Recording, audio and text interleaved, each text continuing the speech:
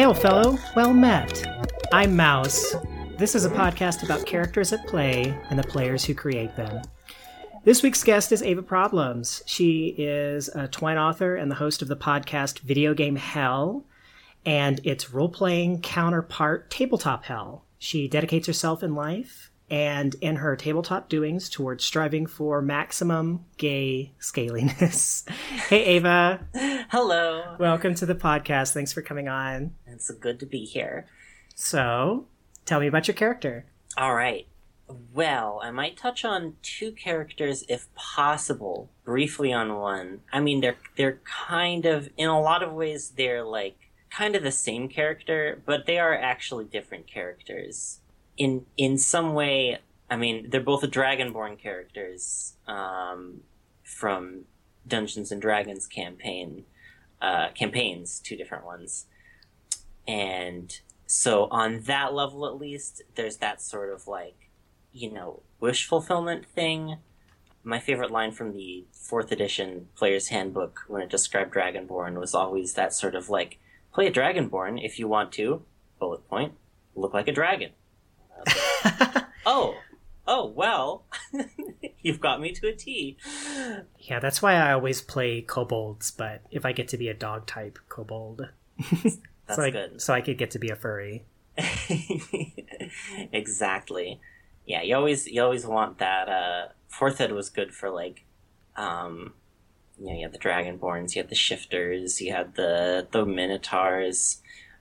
I think on that level, I was about to say Blizzard, but that is not true at all. Wizards of the Coast, on that level, knew what we wanted, which is to look like furries, always. So the old character was Seldmir, and he was a Dragonborn bard. He did a lot of cool things. We actually got him. That was probably like the longest I've ever played a D&D campaign. I can't remember now exactly how long it lasted, but long enough such that like we got about to like level 16 or so, I think starting from level 4, which takes a pretty significant character investment. And I took him down the Scion of Arcosia Paragon class in 4th Ed, which is like the sort of Dragonborn racial class where it's sort of like, here's how to be an even cooler Dragonborn. Like, you get wings and stuff, and like your breath attacks get better. And I was like, oh, this is relevant to my interests. Cool. He was yeah. very much. I always described him as like a battle bard because he used the melee attack kind of build, like the sort of strength and charisma build, which is like it's a very sort of like mechanical way of describing it, but like, he was a go-getter. He led the party. I always used a very deep and booming and well, hail fellows and well met, like that I had a voice for him and it was fun. And like he was sort of like, this was pre-girl times, so like on some level there was that kind of little outlet of like hey, at least I get to play this character who like is kind of like me but cooler and covered in scales. So like, there was like that level of aspirational, it was a life goal rather than a wife goal. That's really interesting. Yeah, the character I'm playing is, because like I feel like in a lot of ways like I'm still in pre-girl times. So I play my character as like maybe 2 or 3 steps ahead of me. Yeah, that's a fun thing about video games. God, tabletop games. Yeah, it's just sort of like I like that aspect of them, is sort of being like, hey, here's the thing that, if life were a little cooler, I could maybe do. Yeah. The second character is way cooler than Seldmir. I mean, he was great, but like the second character was I was actually playing her as recently as last year, before I moved out to Seattle, my friend ran both campaigns, actually. The same friend as Dungeon Master. Oh, heck, I'll name him. My friend Henry. He's basically one of my best friends in the whole world, and like oldest friends. And I'm actually going back to his wedding later this year. It's going to be fun. Nice. But yeah, so that one, he was running a 5th Ed campaign, still D&D. And so I made Svetlana Zmeyevna, who was a Dragonborn paladin of... we basically invented a, like, draconic elder god, sort of on the same, like, primordial level as, the classic, like, Bahamut and Tiamat pantheon that D&D puts forward. We kind of homebrewed one in there of Marxanath, also known as She Who Hoards Not. So the cool thing about 5th Ed, which I really love about it, is the, like, I already forget what it's called because I haven't played it in a bit, but it's like the origins kind of thing, or basically just during character creation, like it puts forward a cute little sort of randomized life history table that you can roll on, like several of them, like that based on many different, like, you can sort of be like, oh, well, my character had a background in, like, being a thief, or like, oh, my character was a scholar before, they started becoming an adventurer. So I chose the folk hero path naturally, and like, even on that one, there's sort of a little bit of wiggle room where, like, it maybe could turn out a little differently. But I mean, like, you obviously still are doing things of the folk hero sort, but like the ones that I rolled for Svetlana were like pretty just basically smack dab in, like, led a popular rebellion against, an oppressive feudal lord. So that was fucking sick. Like, I like any encouragement to really develop and think about your character's backstory, because I think that can open up a lot of creative avenues. Like, I've never been like a game designer, but my first foray into like Twine games was based on my D&D character. It was based on her backstory, and the conclusion is the same, but the path that leads, and it's the beginning of the campaign that I started. But the path that you take and the game that you play is basically like, does she kiss the boy or does she kiss the girl? Which leads her to, where she started in that campaign. And I would have never thought of making a Twine if it weren't for this D&D campaign that somehow made this character so compelling for me. That's so great. Is your character in 5th Ed or 4th Ed or? It's 5th edition. Yeah. I really love. So I imagine you also did that sort of origin thing. No. Oh, really? Yeah, our DM is a first time DM, and she's basing the campaign like around a musical album. Nice. Thematically, nice. Yeah, it's like it's based on Strange Trails by Lord Huron.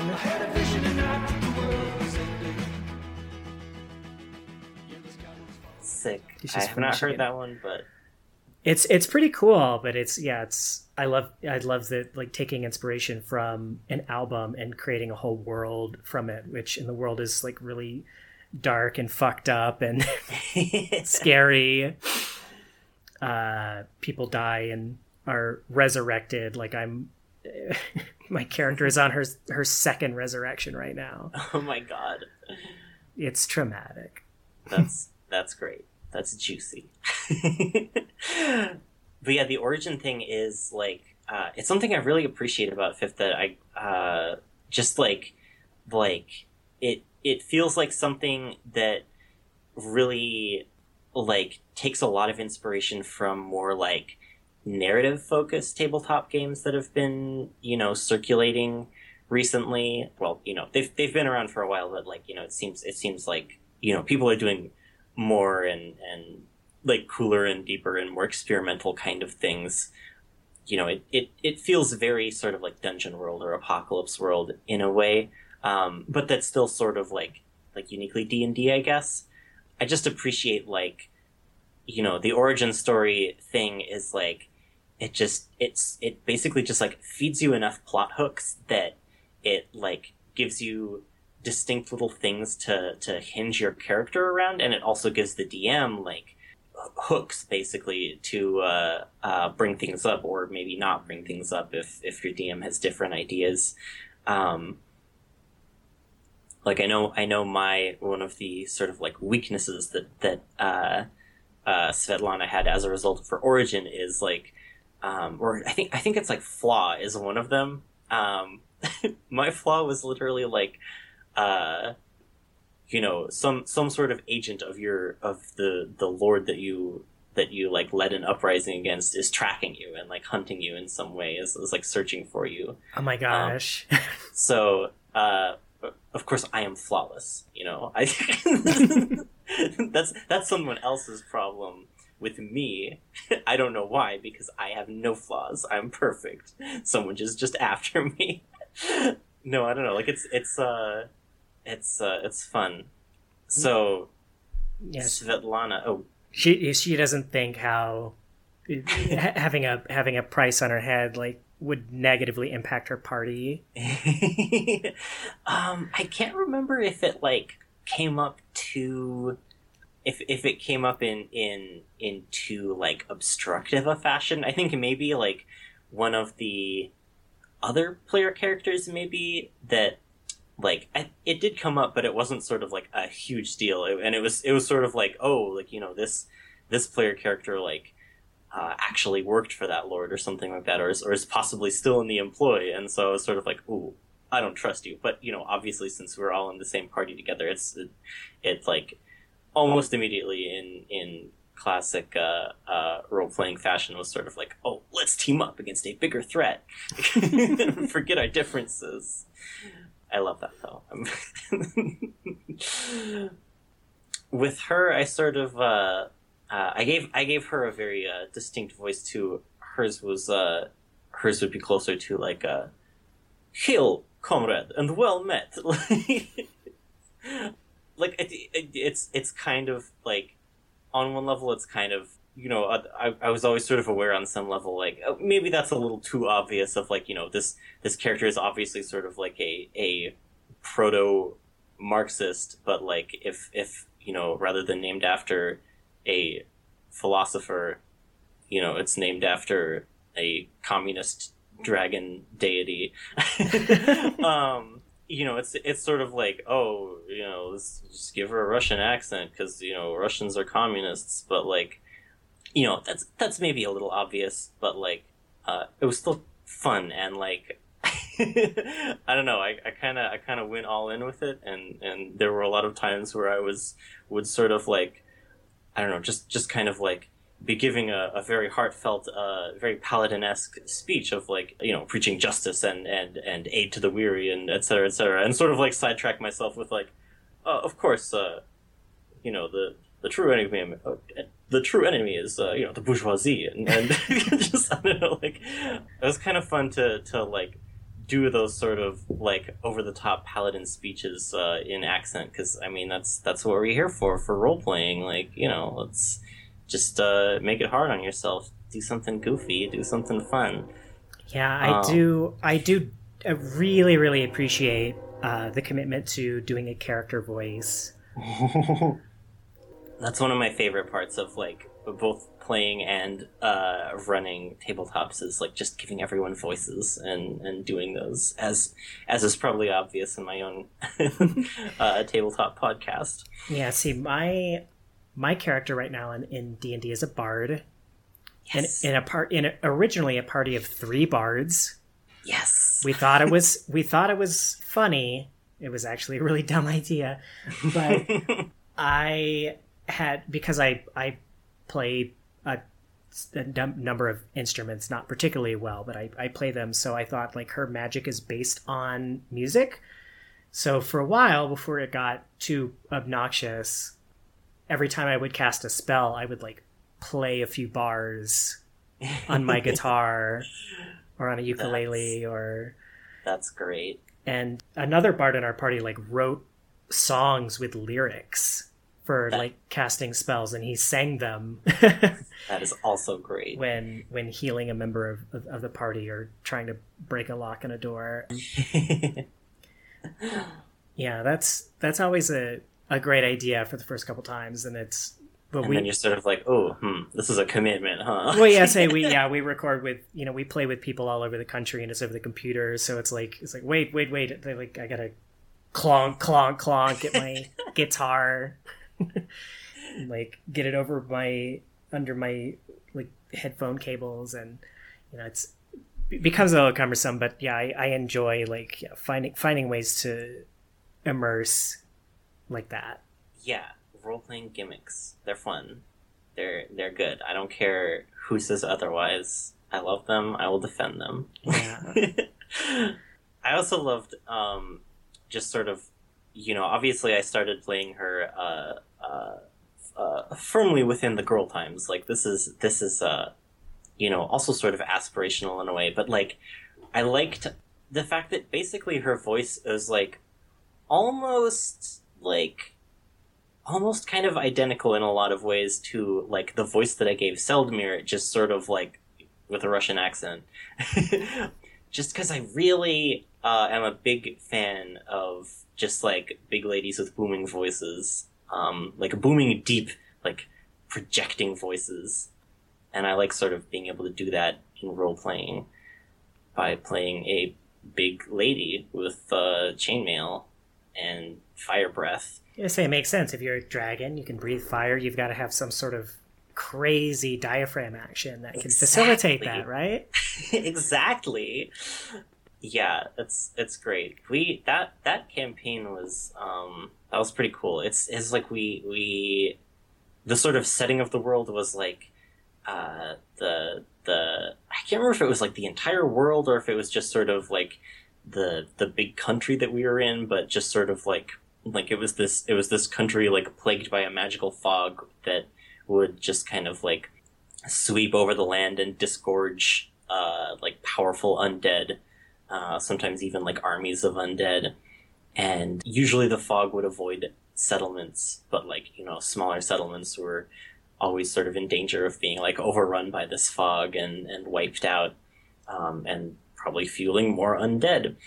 And it was very sort of like, a lot of people had like fallen to banditry and whatnot because like the powers that be were like, just very, very like, travel was difficult and maintaining authority was also difficult in this fog realm. And of course, Svetlana had no real problem with bandits because, she was definitely a bandit.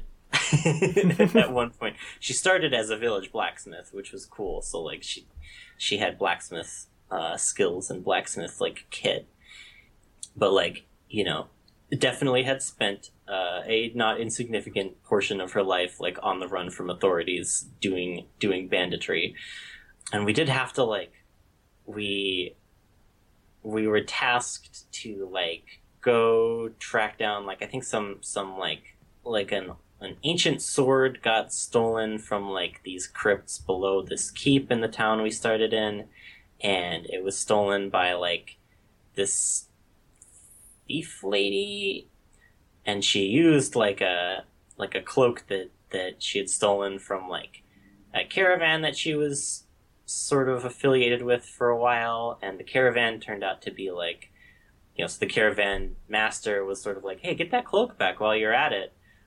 And then the caravan itself sort of turned out to be like a part of this like much more powerful criminal organization that we sort of became indebted to, because like we had to track it down like into the wastes, basically like up into the mountains, into this hollowed out former like dwarven city called Devil's Spike, or more like Dwarven Fortress, I guess.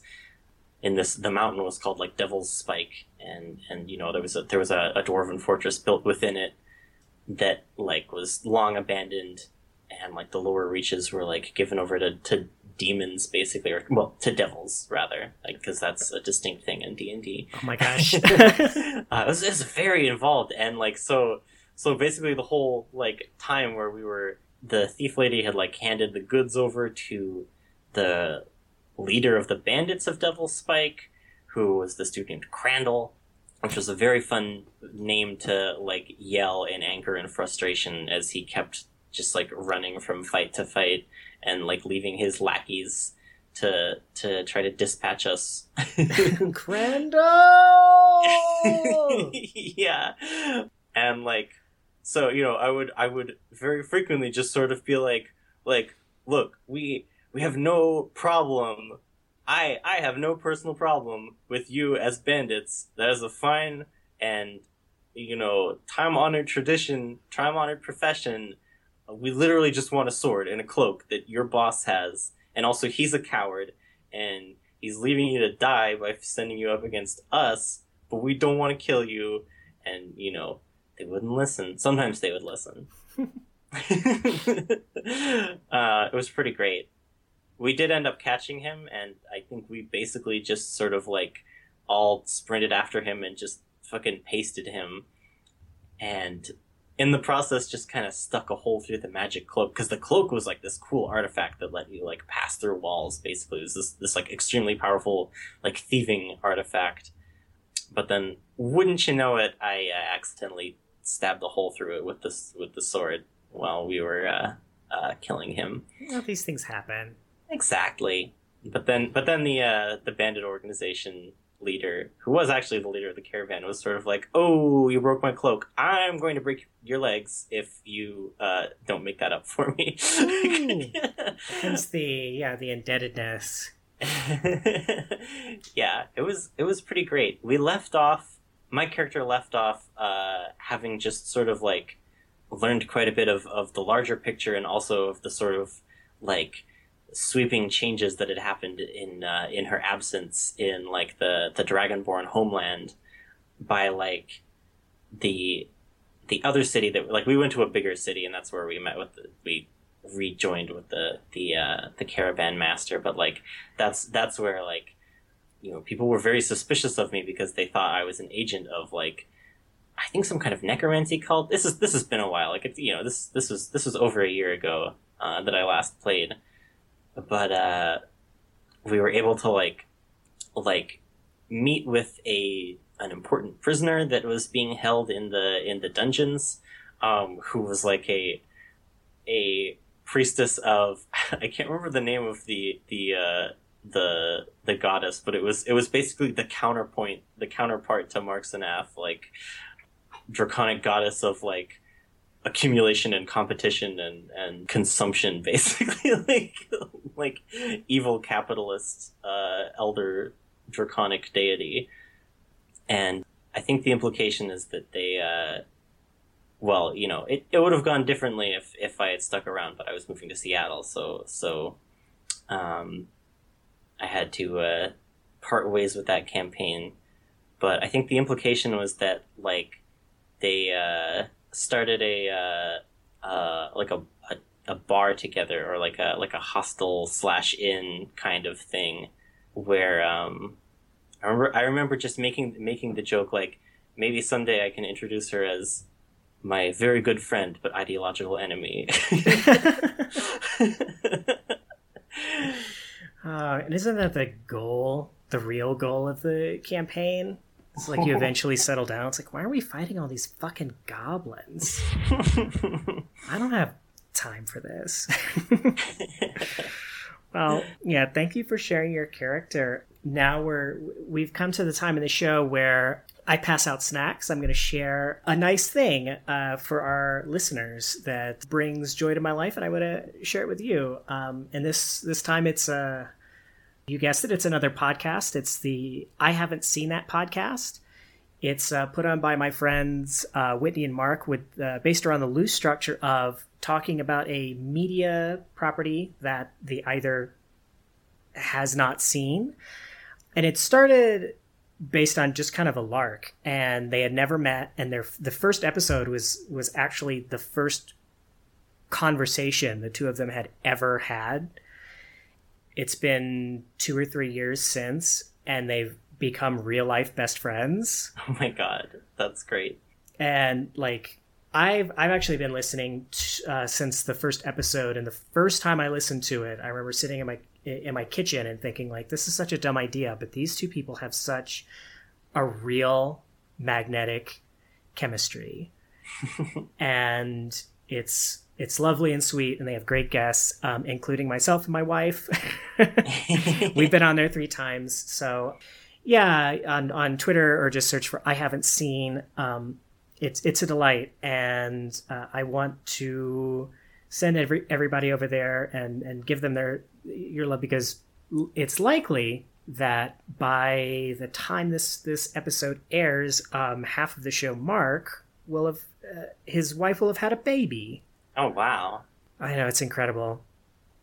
I'm like almost 30, and like he's like the only person I know in the entire universe who is having a kid, because no one else can, even if they wanted to.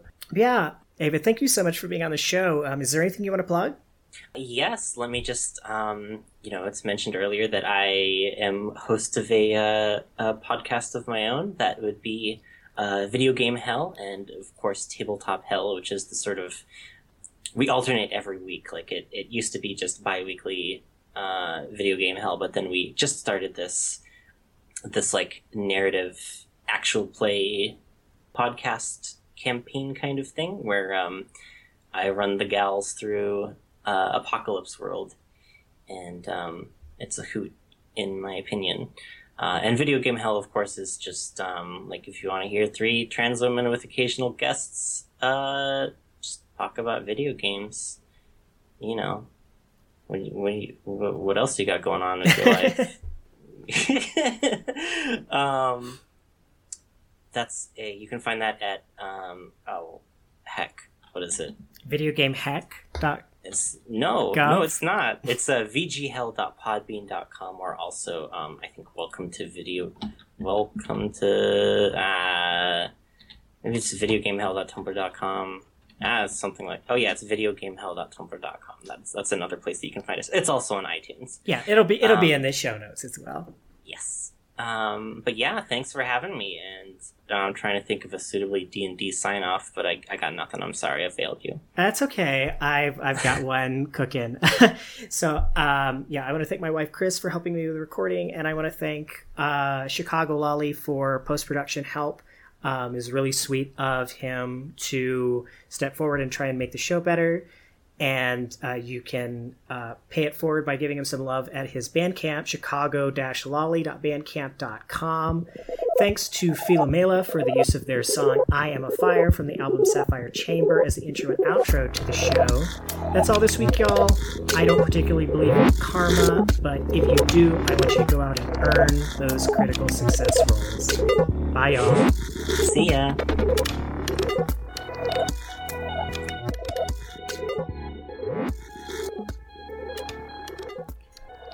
Hey y'all, it's Mouse. I'm poking my snoot back in. I'm so excited to share more conversations with you.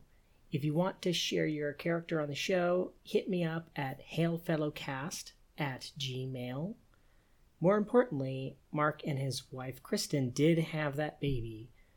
I hope you'll join me in extending congratulations and blessings and love to this new family. Thanks again for listening. And until next time, players, later.